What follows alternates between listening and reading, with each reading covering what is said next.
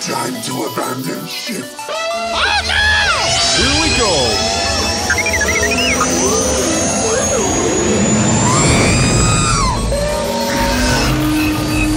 Can I persuade you to join us for a drink? It's a tradition. Here, here. Jar Jar, homie, my main man, quickly, before the Separatists attack, get into the escape pod. Hey! This is escape, and we're the pod.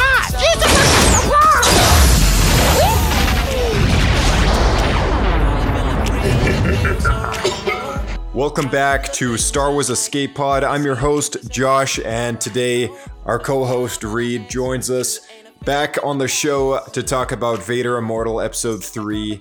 We have some great in-depth conversation about Vader as a character and Anakin Skywalker and how this all ties up together with this VR trilogy that came out. There's some great connections to Revenge of the Sith. And from previous walkthroughs and discussions about this, the past two episodes, we found that with the recycled footage from Padme, they've managed to bring a lot of that back alive. So yeah, super cool. A lot of chat about that. And yeah, on the topic of video games, today was the release date for the new update and the new iteration of Battlefront 2. The Celebration Edition, I guess it is. You can pick that up and get every single skin unlocked right away. And the update makes them available to purchase through in-game points and currency for existing players. As well as Fallen Order is a thing and going strong. People love it. I've actually recently finished it, and we're going to talk about that at some point in the future on a future episode, so stay tuned for that. Anyhow, let's go and meet Reed.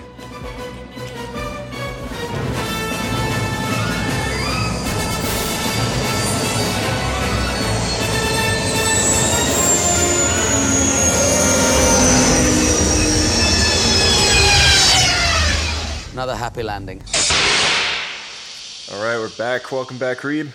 Hey, buddy, how's it going? Hey, good. You? Not too shabby. Yeah, you just played. Well, you just played. What's it called? Vader Immortal. Vader Immortal. I'm blanking on it. The whole reason we came here. Yeah, exactly. Yeah. All right, yeah, cool. How'd you like it? Loved it. It was fun. Yeah. Quick, but like good. Yeah, a good tie up for the trilogy of that was building over the last like three things, but we're getting around to this pretty late because we've actually like been at the round tables for a while, like, you know, doing the Mandalorian round tables, but which have been good. But yeah, you know, priorities. So yeah, got to get around to this at some point. We'll do Fallen Order at some point as well, but you're still playing through that one. Yeah, not quite finished yet, but getting there. Yeah, the struggle's real, but we're gonna finish it. yeah, exactly. Yeah. So, what did you notice in this game that was actually? Should we just walk through it or like? Yeah, sure. Let's just walk through it. Okay. I think, like, yeah. Okay, I'll let you take it away because you like just played it. I was watching you on the TV, just streaming it, but yeah, I'll let you do this one. Yeah. It was cool. I think it was definitely very different from the first two, which is like a cool change of pace. Because I mean, like right away,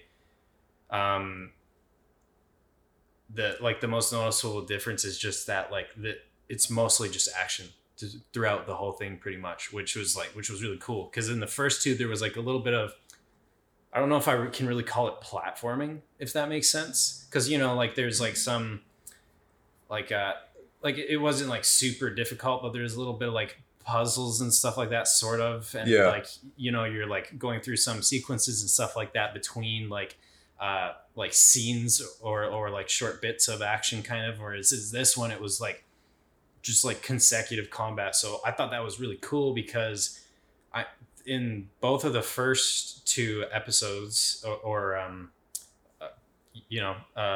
games or whatever, they kind of slowly introduce you to the combat mechanics of the game and stuff like that, which was great because in this third one they just combined all of it. And they definitely like kind of slowly amped up like the difficulty of the combat and stuff like that throughout. Like it was very like steadily paced and forgiving.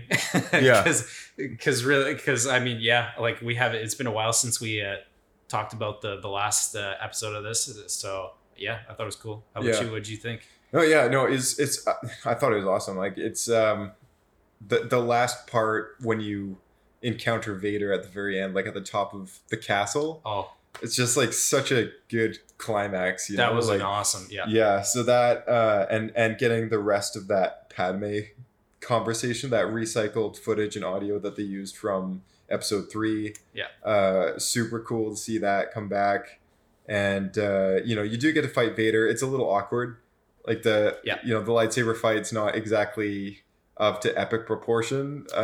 No, yeah, because it's you're so limited by my feeble skills. Well, I think they also because you did take a few hits, but they also have to make it to the point where it's easy enough for somebody who's played the last 2.5 or the 3 games to kind of grip, get a grip on I have to block here, there. Exactly. Yeah, there was a few times I was I thought for sure I was gonna die because there was there would be groups of stormtroopers shooting at me all at once, and I would block maybe a few enough to still kill all of them and stuff that, but I would take some hits and I was like, man, when am I gonna did I not die yet? Am I gonna die soon? Where's my health at? And blah blah. But it was just forgiving enough to get me through it. Yeah. So I wasn't just one thing about this game for sure, just you don't get the health bar, you don't get any. Yeah, it's very there's no HUD. Yeah, it's very story driven. Nothing. Nothing that makes you feel like you're in a game. That there's no redos, no do overs. It's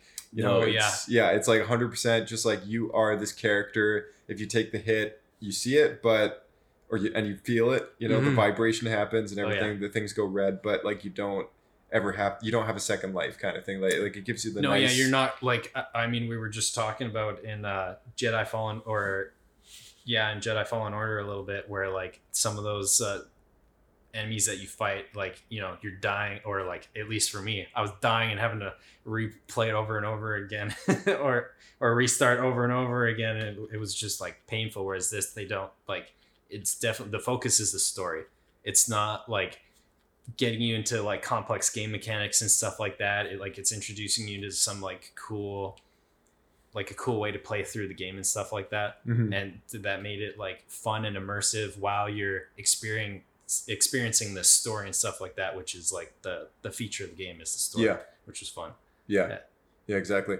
There was a lot of really, well, actually, first off, just to overhaul the story really quickly, it picks off right where the second one ended, which is when you kill the Rancor and whatever. Mm-hmm.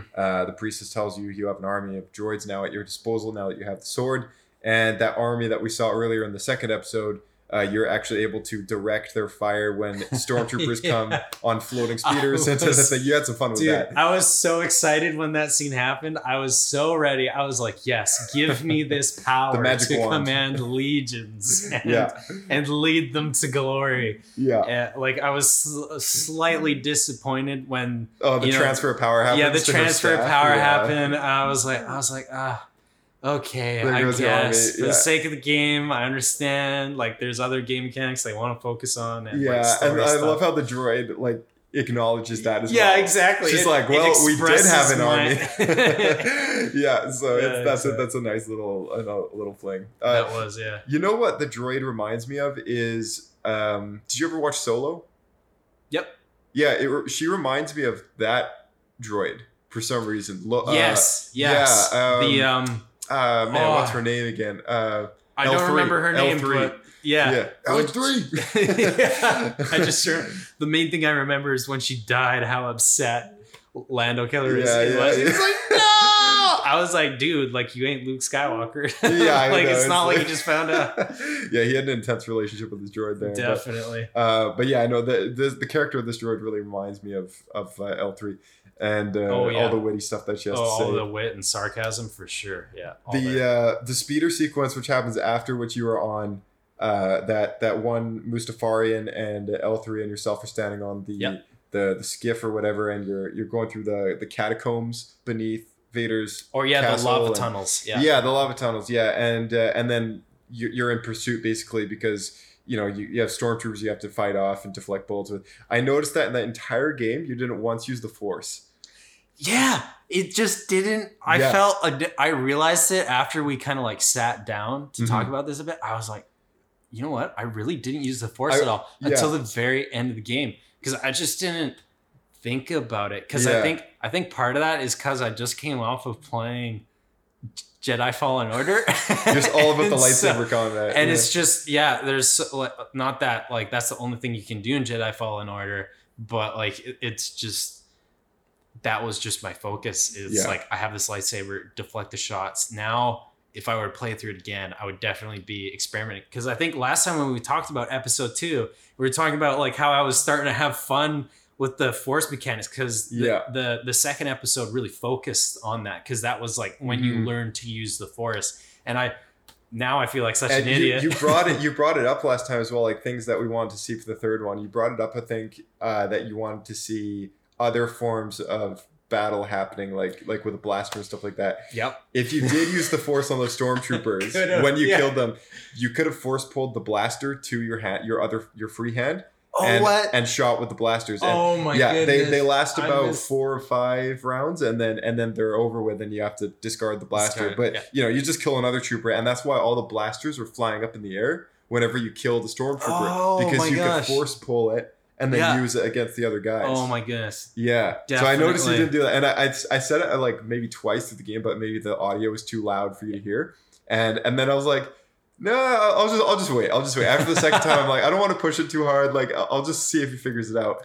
You didn't end up using that tactic. But you get so comfortable using the lightsaber, exactly, and then you just don't really care.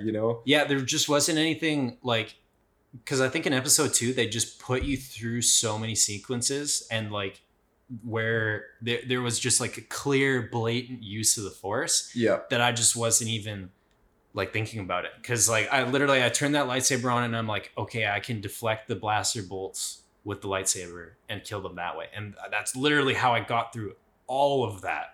Was killing them with the like deflected blaster bolts and stuff like that. And some parts were like tricky when there would start to be a lot of them, and I'd start taking hits because there was just so many firing at once. Like I couldn't move fast enough. But now that I know that, like, oh my gosh, I missed out on so much. Yeah, oh well, it happens. But, that's okay. Yeah. So did you played around with that then? I did. Yeah, I actually like had a good time, even pulling the trooper towards me and then stabbing him through the chest. And dude. Yeah. So there was some cool stuff. You could also like chuck them off of the platforms that they're the skiffs that they're standing on.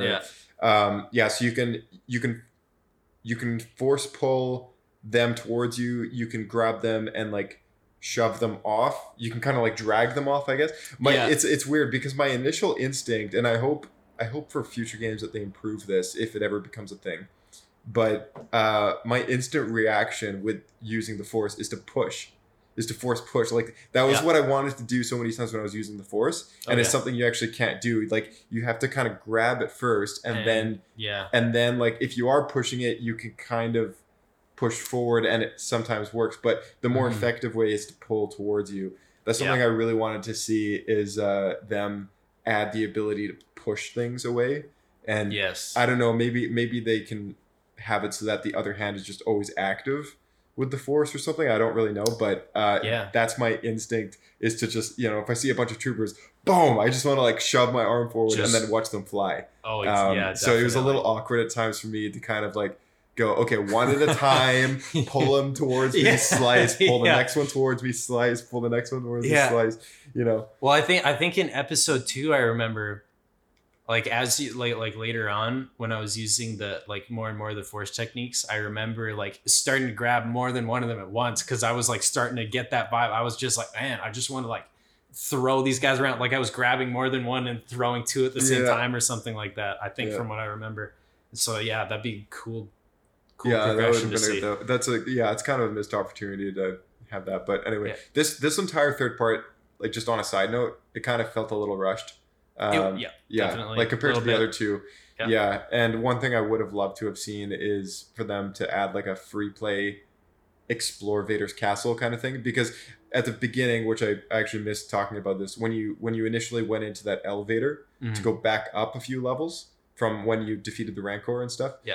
You have to fix the lift with the Force by putting those crystals in the bottom of the platform. Yeah. But once you're on the platform, you see it goes through multiple levels that you were in previous episodes. So like those maps are all still there. Like in the game, there's still virtual spaces that you could have gone back to theoretically. Pretty much. It would have been really cool to have a free roam ability just to like explore what you've seen, explore maybe even a little more. They could have, it was a missed opportunity to have Easter eggs. They could have just staged it where like, I mean, like they didn't have to force you to go through everything that you went through to get there in the first place, but they could have backtracked you a little bit. Like, I mean, I'm sure there's some people who aren't always fans of that in games and stuff like that, but I don't mind doing that because it's like, you know, if they like put like some new stuff in there or like some new enemies to fight and stuff, because we know like, you know, the Imperials are following us down there. That would have been fun. Yeah, I would have loved to fight through that. Well, and if you go through the lightsaber dojo modes, there are enemies that pop up in there but have not shown up in the story modes. So it's kind of cool, you know, and also a missed opportunity to have like not used those at all either. Yeah. But yeah, it would be cool eventually to maybe have some sort of update where it can consecutively take you through each game. Like if you have them all, like if you own them all, it just cool. Just like maybe like a 2-minute loading thing and then jumps into the next episode and keeps going. Like that would be pretty really awesome. Smart. Yeah. Yeah.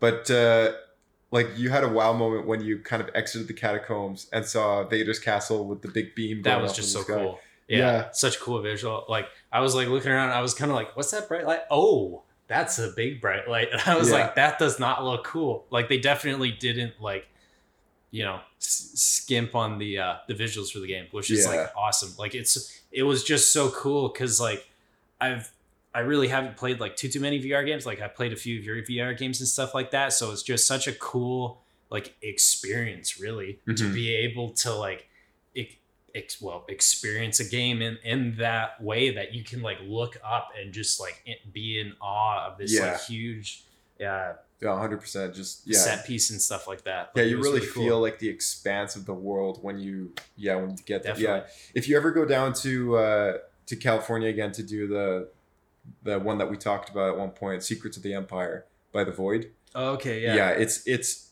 you know, it gives you that feeling as well for sure, because you also like you wear the computer and you wear a headset. It's like a virtual reality within. They call it hyper reality. Right. It's almost like a 4D movie where you like feel things as well. So wow. the on the skiff when you were flying towards the castle, not only would it be better resolution and like, you know, more you wouldn't be holding controllers. It's all hand track as well. And guns that you pick up are physically there. Oh my gosh. And yeah, it's awesome. But that is so cool. But like you would have felt the heat from the Mustafar lava beneath you. You would have felt the wind blowing against your skin. Yeah, it's awesome. Oh, that'd be so cool. Yeah, so like just for you, like seeing the wow factor of like this, you know, like the exterior of the castle and everything. We've only seen that once before in the first episode when you were taken in by the TIE fighters. But yeah, to see it again from the outside and then having this like massive, terrifying looking beam going up in the sky. Yeah, it's like this moment of like, whoa, like. Yeah, I thought it was gonna be. I thought I was like gonna be like kind of like, okay, we're gonna like try to intercept and stop Vader from doing this, and it was like, nope, Vader's already like in the process. Yeah, in the process, in the middle of doing this, and like, yeah, I think that tied in a little bit too, like with how like rushed the game was, because like the story was still there and it was good, but like it really skimped on the story in order to get you to that last. Kind of bit. It was just kind of like, all right, battle. Oh, okay, and then it's like it felt very roller coastery. You know, very much. Yeah. It was just kind of like one. Like, I mean, the battles were really cool. It was fun to do, and now in hindsight, I'm really disappointed I didn't like use the Force more and like play around with that. But it was just like, it was just pretty much going through that roller coaster to get to the end, or like the, you know, the big loop or whatever. Right? Yeah, exactly. Because like once you're in the castle, it felt very on the rails to me when you have to play around with that TIE fighter in the hangar bay. Oh yeah. And it's like, okay, press these buttons, and then it's like, oh, press the ones with the arrows on them. They all have arrows on them. And it's like, okay, well, it's like, I know that whatever I press, the next thing's gonna happen. So yeah, I started playing, like pushing buttons a little bit, and I was like, how does this work? And then eventually you push on the last one, it's just kind of like, yeah, no matter what you push, it's gonna.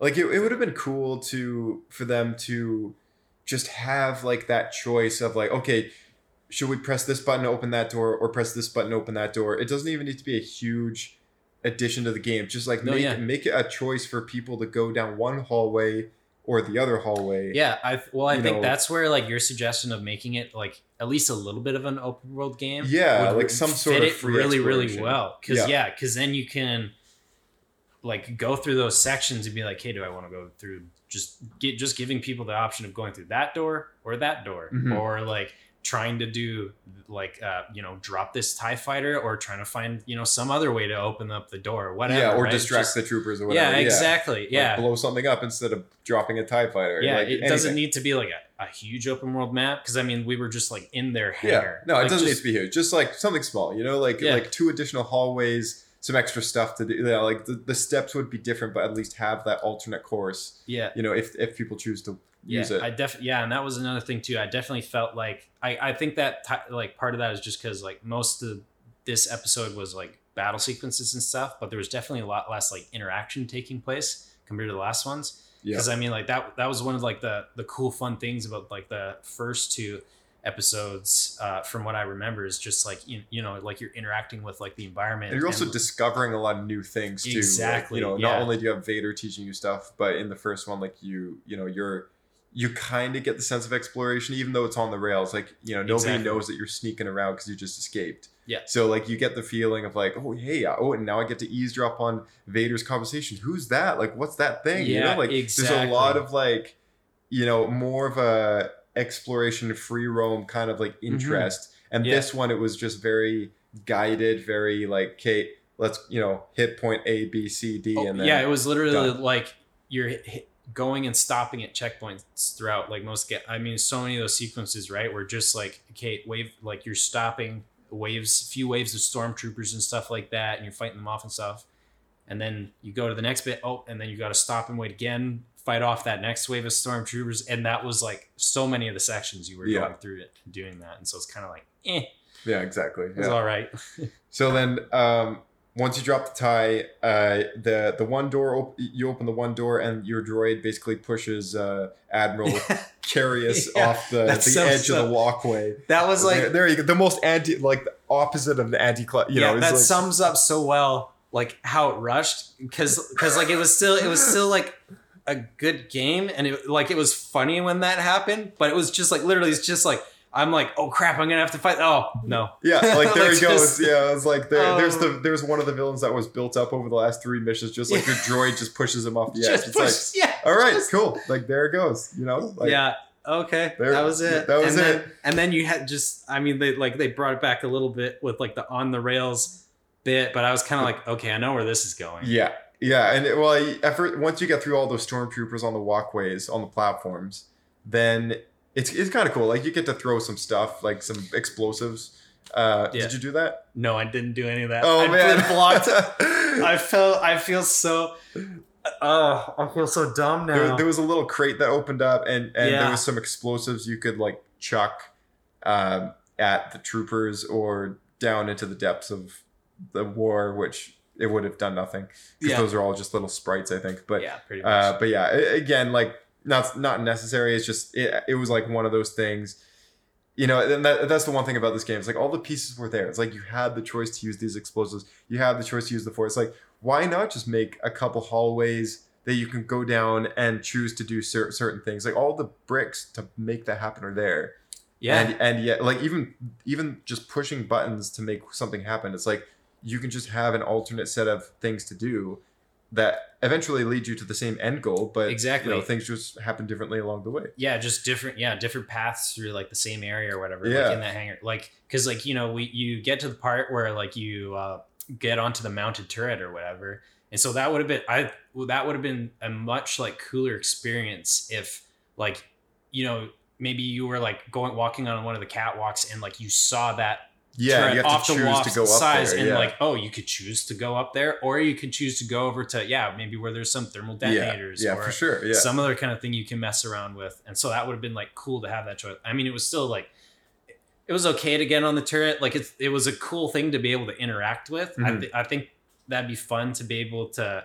I don't know if they like do any other different games or later on if they like can kind of continue with this type of story or this particular storyline.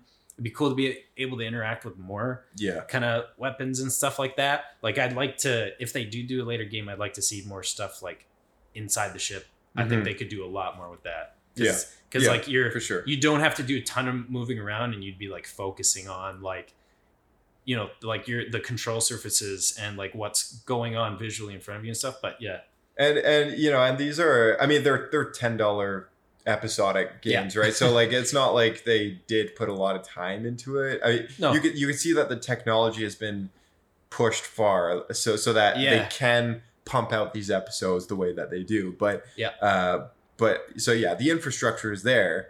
I think if they spent just a little more time though, they could have something pretty awesome. They could make a really, really cool experience. Yeah, especially like when you are in the ship and you can do that exploration. Even have like a holo map, like where do you want to go in the galaxy? You know, have a couple planets, maybe have a few like short range locations that you can go to on those planets that, you know, smaller-ish maps, but like big enough that you get the sense of like, whoa, like I spent an hour in this game. I've seen 1 out of 3 locations on this planet. There's 3 planets to explore. Like, you know, that would be right there. Like if there's enough to do and you get maybe 20 hours of gameplay out of this, like that's like a AAA rated game right there. Pretty much. Almost, yeah. Oh yeah. So literally. Yeah. Yeah. Like I've played AAA games like half that time. Like 10 or 12 hours I've played like 80 or $90 on Fallen AAA. Order, I ended up switching later on to story mode halfway through, but my accumulated time on that is 21 hours.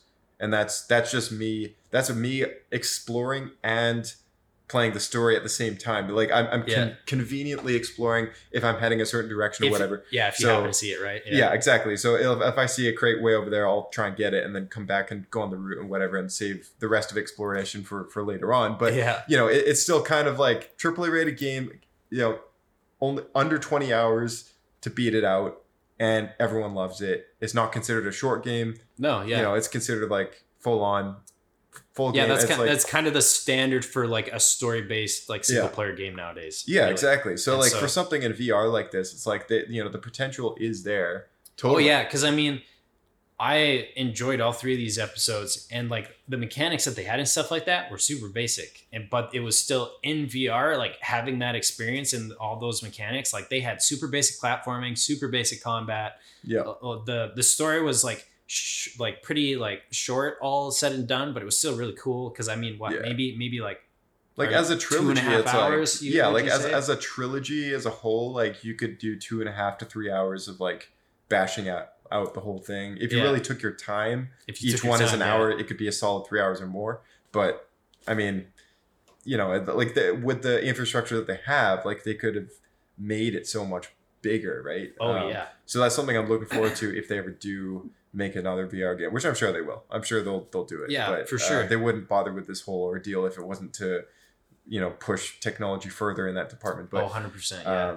You know, that's what ILMX Labs is all about. But yeah, let's push on with the story here. So you mentioned the turret. You know, you take down the TIE fighter, which is being piloted by the admiral who comes back. Just got pushed over the edge. So you get to fight the TIE fighter. Very reminiscent of like that cut shot from Rogue One where Jyn Erso was like walking along the. It was in the trailer. Into the platform. In the trailer. Yeah, I remember that. In the trailer, they had like a TIE fighter that zoomed up right in front of her. Yeah, and then they cut that out. Yeah, but I thought that was actually like really reminiscent where like, you know, the admiral shows up in a TIE fighter and you have to face down a TIE fighter. I was like, wow, okay, this is interesting. That TIE fighter was not easy to fight. No, yeah, it was like at first it wasn't too bad, and then as it started, I found when things or like enemies got really close to you, it got a lot more difficult because your reaction time is like cut in half basically. Yeah, right? exactly. And so yeah, it definitely got a lot more difficult. I was taking a lot of hits. I still managed to get through it. but it was like I didn't even use the Force at all. I don't know if did Yeah, you try very it out? rarely use the Force. I was actually using the Force quite a bit, especially down in the catacombs. I was using it a lot.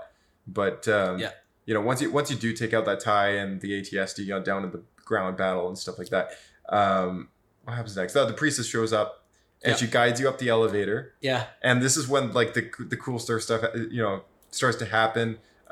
She has a few things to say, and then the life is basically sucked out of her by this orb.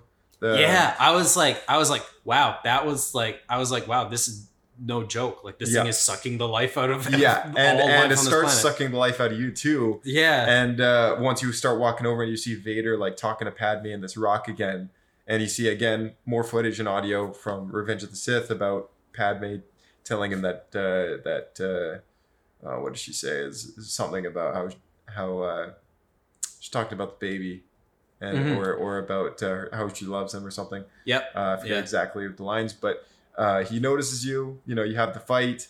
Yeah. And then towards the end of the fight, the ghost of Lady Corvax's husband shows up and freezes time before Vader's about to strike you down. And you end up force pulling the light sword towards you, stabbing the Bright Star, destroying the whole contraption, and Vader loses any chance of recovering Padme. But I was actually really kind of like optimistically freaking out a little bit, because when this whole fight is happening and he's force choking you and pushing you all over the place and whatever, you do kind of start to see Padme take formation in like this glowing blue kind of particle apparition form. Like out next to the rock, like it's building slowly. She's materializing. Materializing. Exactly. That's the right word. So but there's also this sadness about it, because you know that even though he brings you know her back, she's not going to be like she was. She's going to be this, you know, trapped between life and death sort of thing. It actually, to me, this entire thing, it came full circle, but it actually really reminded me of the Resurrection Stone from Harry Potter and the Deathly Hallows, because the same exact thing happens. Do you watch Harry Potter? I've watched all the movies at one point, but that was like a while ago. Okay, so I'll recap it for you then. So the Deathly Hallows are the Elder Wand, the Resurrection Stone, and the Cloak of Invisibility. Okay. And you know, the tale from the Beatles of Bard book that Hermione gets in Dumbledore's will. She reads the story, one of the stories in that book, and it's about the three wizards that were, you know, given these gifts by death, basically. Yeah. So these three wizards come to a ravine or whatever, and death kind of greets them, and after they together use their powers to formulate a bridge out of trees, I guess, out of tree roots and everything. Yeah. And death kind of greets them and goes like, hey, you know, most people fall in and die, and I claim their life kind of thing, but I want to reward you with a gift. And because, you know, you've basically just escaped my trap. And so one of them gets the wand, one of them gets the stone, one of them gets the cloak. And the only wise one is the guy with the cloak, so that death doesn't find him again, and he passes it on to his descendants. The one with the wand, though, is kind of like, you know, hungry for power, and people kill him to get the wand, and so on and so forth, and it goes down in history. The stone, however, the man who wanted the stone, he's essentially mourning the loss of his loved ones, especially after his wife. Yeah. And the purpose of the stone was that he would be able to bring her back. And when he uses the stone, she comes back, but not physically. Like, she's almost like a ghost. And he can't touch her or be with her, you know. Yeah. And so when you finally get the moment in the movie where Harry finds the Resurrection Stone hidden in the golden snitch that Dumbledore gives him in the will, he basically wishes for his family and his friends to come back to life before he faces Voldemort for the last time. Yeah. Which ends up being the second last time in the movie. Yeah. But you see Sirius Black, his parents, return. Who else is there? There's a few, Lupin, Remus Lupin. They all kind of show up around him in a circle, and when he goes out to touch his mother's hand, you know, he kind of like pauses because like he's like, whoa, she's there, and then he reaches out to grab her hand and realizes that his hand passes through her. Oh. And in actual fact, the resurrection stone doesn't bring them back to what, you know, what the rock makes it sound like. You know? Yes. You know, when people think resurrection, it's like, hey, you're coming back from the dead, back Exactly, to life. yeah. But in actual fact, it's a half life. It's not a full life. It's not fully bringing back somebody. It's only bringing back like the memory or the spirit or like the consciousness or whatever. Mm-hmm. And I like how Star Wars like maintained that philosophy, because in Harry Potter, like it's a world of magic. It's a world of like so many possibilities. Yeah. But like one rule that J.K. Rowling set out is like nobody comes back to life. Unless of course you split a part of your soul and make a Horcrux, then your spirit's still alive and you could technically be resurrected, whatever. But yeah, like the law is basically, you know, nobody just comes back to life. Yeah. Like that. And I like how Star Wars did that as well. Like as the weird things that they do, you know, which is, I like the weird things that they do, like the mystical things, some of the arcs like in the Obi-Wan. Clone Wars and all this and that, even like Jedi transforming into the Force, they're never fully back, you know, like they're not physically there really, because they're kind of a ghost and a spirit. And so like I've always liked the fact that like this is nothing new. Bringing back dead people is nothing new to Star Wars. Like this is a thing that was it's a consistent in the first, theme. Yeah, since 1977 when we heard Ben in Luke's head when he blows up the Death Star. Like, it's a consistent theme 100%. And, you know, this is just another way, though, that they're telling that story. And it's just like Vader trying to bring back his wife physically, though. Yeah. And he thinks he can do it. But, yeah, no, it's even though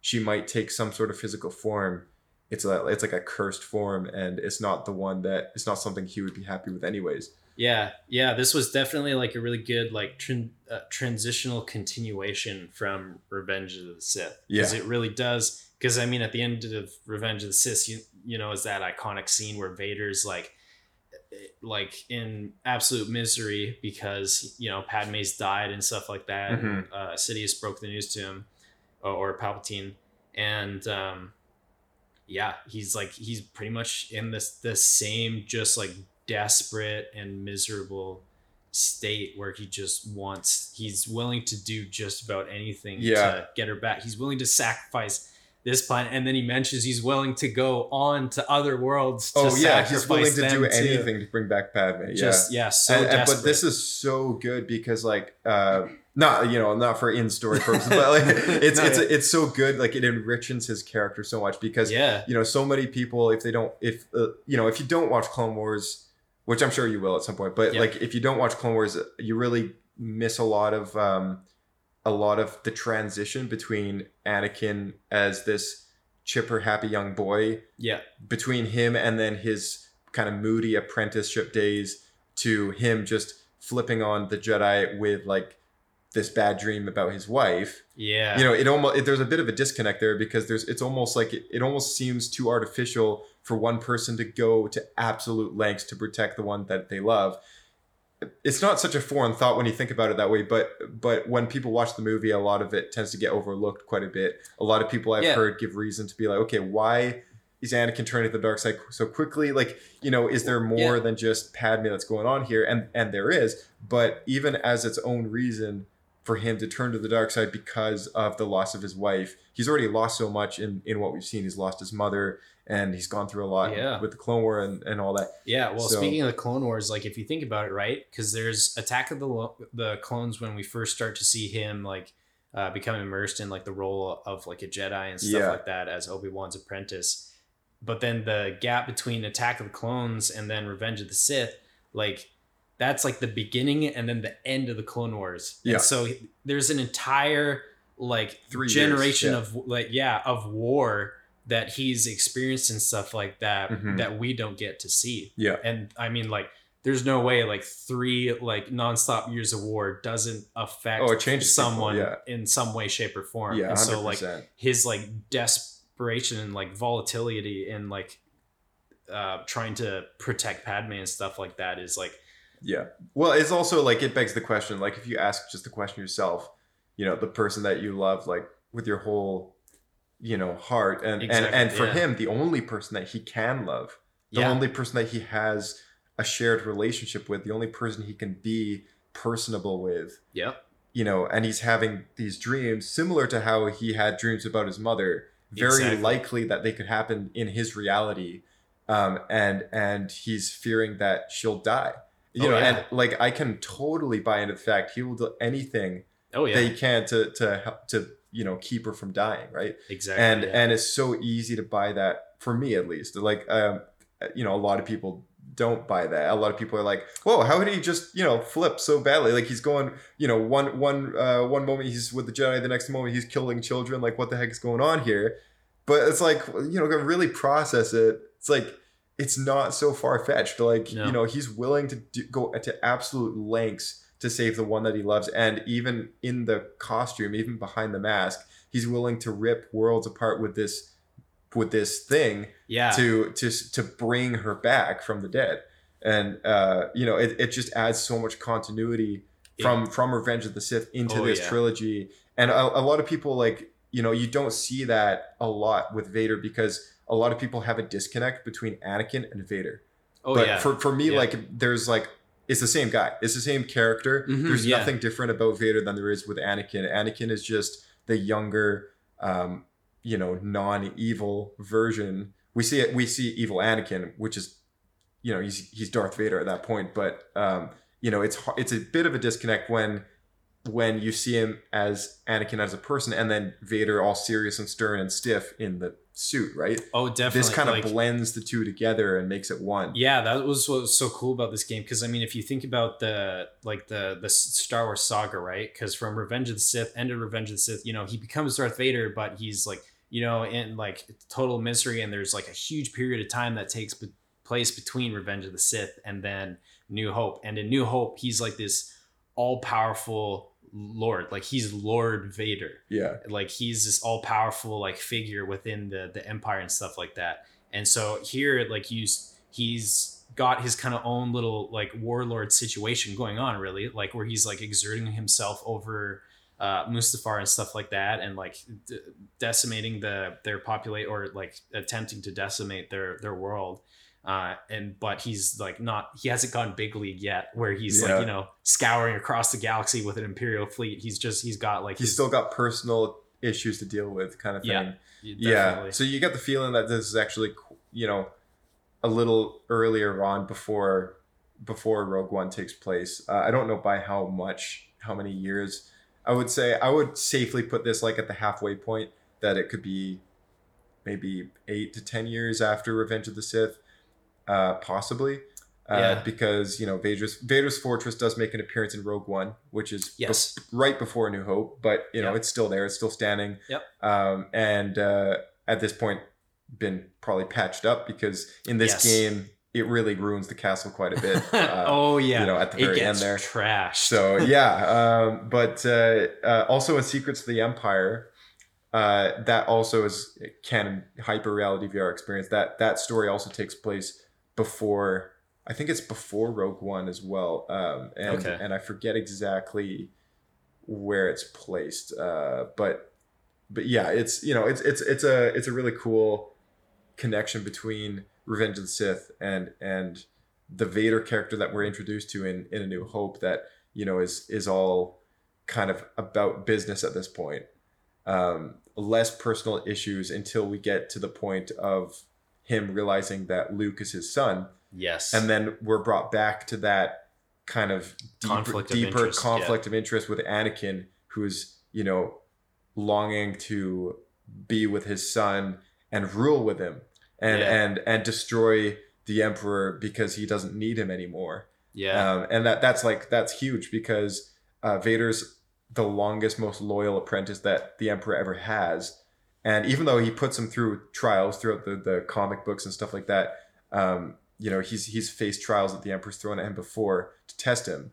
Mm-hmm. He still pulls through every single time. And it goes all the way up till Return of the Jedi. And I think that's what makes it even more admirable of his sacrifice at the very end of the movie, when he finally gives up his life as Vader for his son, so that he can live. But yeah, there's like this whole trilogy of episodes is like such a good blend between mixing like those personable Anakin issues with the mask that we know as Vader, who we think has no personal issues. Yeah, we associate the mask with this robot.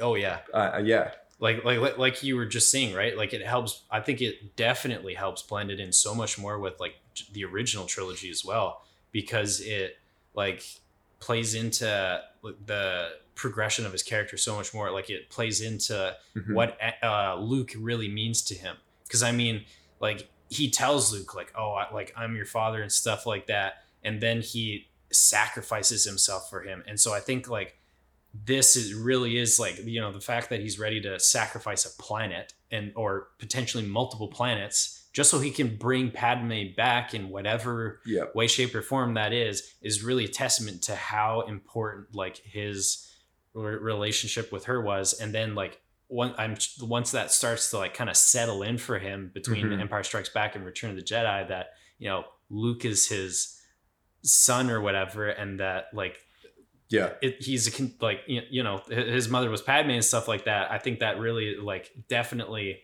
ties into that and like what pushes him over the edge to like go. This also has a lot to say about, you know, the way he was raised, the Jedi, like, you know, having a code and not being able to have relationships and stuff like that. It really leads up to him, you know, once we see him give up everything for his son. Kind of thing. It's like, and then the next thing we see is he's a Force ghost. It's like, well, only the Jedi have so far, I guess Jedi that we've known have become Force ghosts. Like, how is this possible? Like in that one moment that he gave up, you know, everything for his son. Yeah.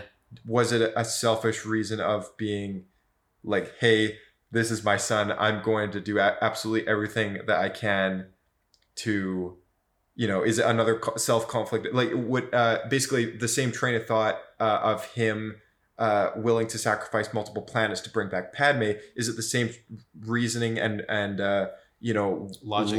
Is it the same logic behind and him willing to give up the Emperor for Luke? Is it the same kind of like, I don't want to call it like selfish, but is it the same inward thought of being attached to something that leads him there, or is he really redeemed? But you know, and he does say, you know, tell your sister you were right.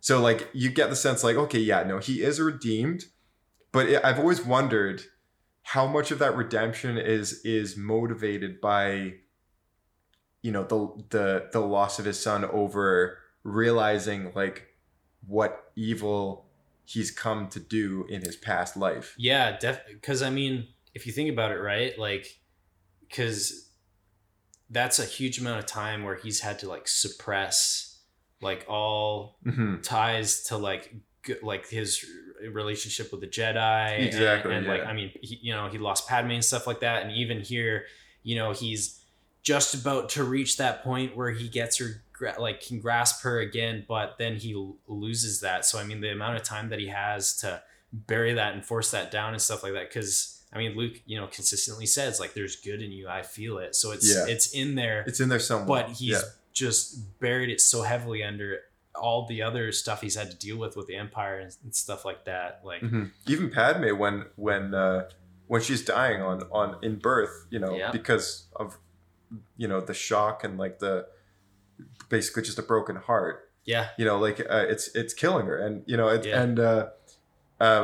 you know, she says to Obi-Wan before she dies, she says, like, Obi-Wan, like, there's good in him. Like, I know there's still good in him. So, so, like, it's definitely, like, he's just so confused and, like, really misguided. Yeah. Like, he's just so confused and misguided by his personal feelings. Yeah, because he's trying to do the right thing, but he's just... And I feel like he keeps digging himself a hole because he honestly believes... Afterwards, I think that like the dark side is the only way. He's now on this path, and he looks forward, and I think like he personally believes, you know, that this is where I'm supposed to be, kind of thing, and you know, and it really resonates through these episodes as well, because you know he's using the by all means necessary to bring his loved ones back. So like, you know, as a Jedi and with the code that they would stand by, they would never approve of something like that. Oh yeah. So yeah, like, there's other reasons for him to stay on this path as well. Definitely. I mean, like, really, right from the beginning, like Anakin as a character, even right from, you know, everyone's favorite, the Phantom Menace, like he's always been a very like I'm not sure if these are the right words, but like foolhardy and even like irrational and just like almost like not quite an adrenaline junkie. That's maybe not the right word, but he's just really like, he'll just like throw himself into a situation, and that just plays it through this. I mean, in this episode, like that. You see that in the Clone Wars quite a bit, where he's very kind of what's the word? I know what you're trying to say. Yeah. Like, he basically throws him into a situation without thinking, or saying something without thinking. Yeah, he's very foolhardy and like irrational to a point. Like, and you see that through all of the original trilogy and stuff like that. Yeah. And it's kind of cool because we see that again in this episode of Vader Immortal. Because I mean, the Lady Corvax's husband, like one of the moments that he like materializes, kind of, he just blatantly is like mocking Vader's ignorance. Over like what he hopes to do. He like just so like he doesn't even dive that deeply into it or anything like that. He's he's so desperate and like ignorant of what's going on. Like he just blows over it, like basically chastises him for being an idiot and like refocuses on what you're trying to do. So if that really shows through just how like he's trying to, like, he's well-meaning, but he's just he's so like foolhardy and just irrational that he's just going like barreling through it in just like the most obnoxious, like straightforward way possible. It's there's definitely like he's such a, when you really start to think about his character, he is such a complex character. Like there's so much to Anakin. I mean, relatable. the whole original saga. Like it's his story. Like honestly, he owns it, and like it's all about the rise, fall, and redemption of Anakin Skywalker, and he's so relatable as a character. Like it's ironic because you look at the biggest baddie in the galaxy and go like, what's relatable to him? But there's a lot going on down there. And the entire time that he's wearing this suit and tearing apart those rebels, trying to get the plans in Rogue One, and just every dark deed moment that he's had, it's so foreign to think like there's still good in that guy. Like there's still something down there about the boy who was willing to give up everything for a couple of strangers who were stranded on his planet as a slave boy, willing to risk his life in a race to win them the parts they need. Like there's something so pure about that moment as a boy.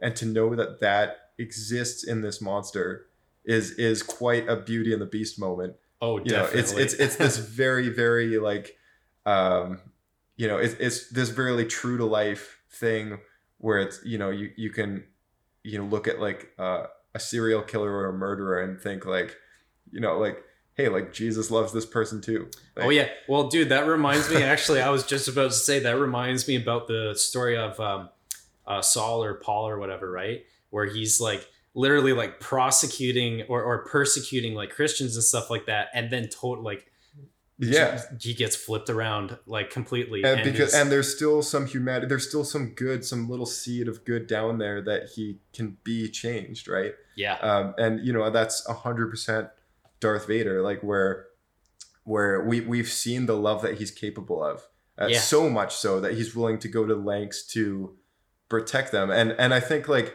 it really puts power into what Yoda says about having attachments and about the Jedi code of like them standing on the side of the fence and saying like, no, we're not going to be attached to things because we're not going to give into that corruption if anything ever happens.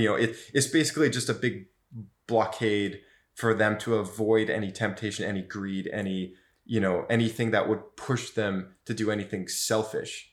And compromise their like morals and stuff. Yeah, exactly. Because like thinking about it, right? Because like the Jedis they're willing to put their lives on the line and stuff like that for like the galaxy, really. Yeah. And then like when they have like personal relationships and stuff like that, then there starts priority becoming the shift. battle. Yeah, the priorities and like they have to start thinking about priorities and compromises and stuff, which is literally what happened to him, right? He started compromising on his responsibilities as a Jedi in order to like to facilitate his like life and relationship with Padme and stuff like that. And Sidious took advantage of that, and for sure, he became what he was. Yeah, it's like, you know, if the country ever went to war, there's people who would go to war for the country, and then there's people who would go to war because of their family. Exactly. Yeah. So like, there's with the Jedi Code, it's a really tough thing because, and you know, and Qui-Gon even tells Anakin before he takes him along, he says like, you know, the life of a Jedi is not an easy path. Like, no. Yeah. You know, like it's a hard, even if you succeed at it, it's a hard life, he says. And then Anakin's like, but I want to do it. And, you know, and it's like this 9-year-old kid. It's like, okay. Well. And that, you know what, that just again plays into that, his like directness and foolhardiness is because he just wants to go in and do it. He wants to go for it. Just wants to go for it. Yeah. And you know, I think you'll really, once you start watching Clone Wars, you'll really, really recognize that there's so many things that he does that's like, did you think about that first? Yeah, exactly. and it's like, nope. No. And there's one of the clones makes a comment about it in if you watch it chronologically. Yeah, this is the very, very first episode in the whole series. It's called Cat and Mouse, and one of the clones, Anakin sent basically on a relief mission, provide aid to Christophsis, to the people that are being oppressed by a separatist blockade. They don't have enough supplies. They're supposed to send Anakin in this ship with an invisibility cloak down to the surface of the planet and provide relief aid to the Republic outpost there and people and whatever. Yeah. But on the way down, you know, the Republic fleet that's trying to break through the blockade gets more desperate, and Anakin basically flips on Obi-Wan and says, okay, we're going to have to take this guy out, this ship, this blockade, because there's no way that we can continue on like this unless he's taken care of. And Obi-Wan protests. He's like, you know, Anakin, your job is to get down there and deliver your stuff. Do as I say, do as the council says, you know. And Anakin's just like, you know, okay, whatever. And it does its own thing. And one of the clones looks over at their superior officer and goes, I thought we were just like delivering some supplies or something. And then the one guy looks over, he's like, kid, when you're working with General Skywalker, you're always on the offensive. It's something like that. Oh, that's awesome. But yeah, as the show goes on, it's like, you know, it's like so recognizable. Everything he does is just headstrong into battle. And it comes up later on in the show. His tactics are very recognizable for being super heavy on the offensive, and even if you play Battlefront 2, one of his abilities is called Steamroll, and every single battle droid that you cut down rewards your health or something. There's something about, oh my gosh, it's like, it's very apparent that like Anakin is a force to be reckoned with. Like, you know, he is headstrong out there. It really resonates with Vader as a character as well. Like, he's the same. There's so many connections between Anakin and Vader, and you know, that's what I love about the character. And you know, I just like, it saddens me to know that there's people out there that don't think the way we do. But I hope if there's any listeners that are listening to us right now that you know, taking away something from this conversation, because it's such a rich character. Like, you know, Anakin, Vader, same guy. Can't have one without the other. There isn't one without the other. I know a lot of people have been like, "Oh, your favorite character is Anakin."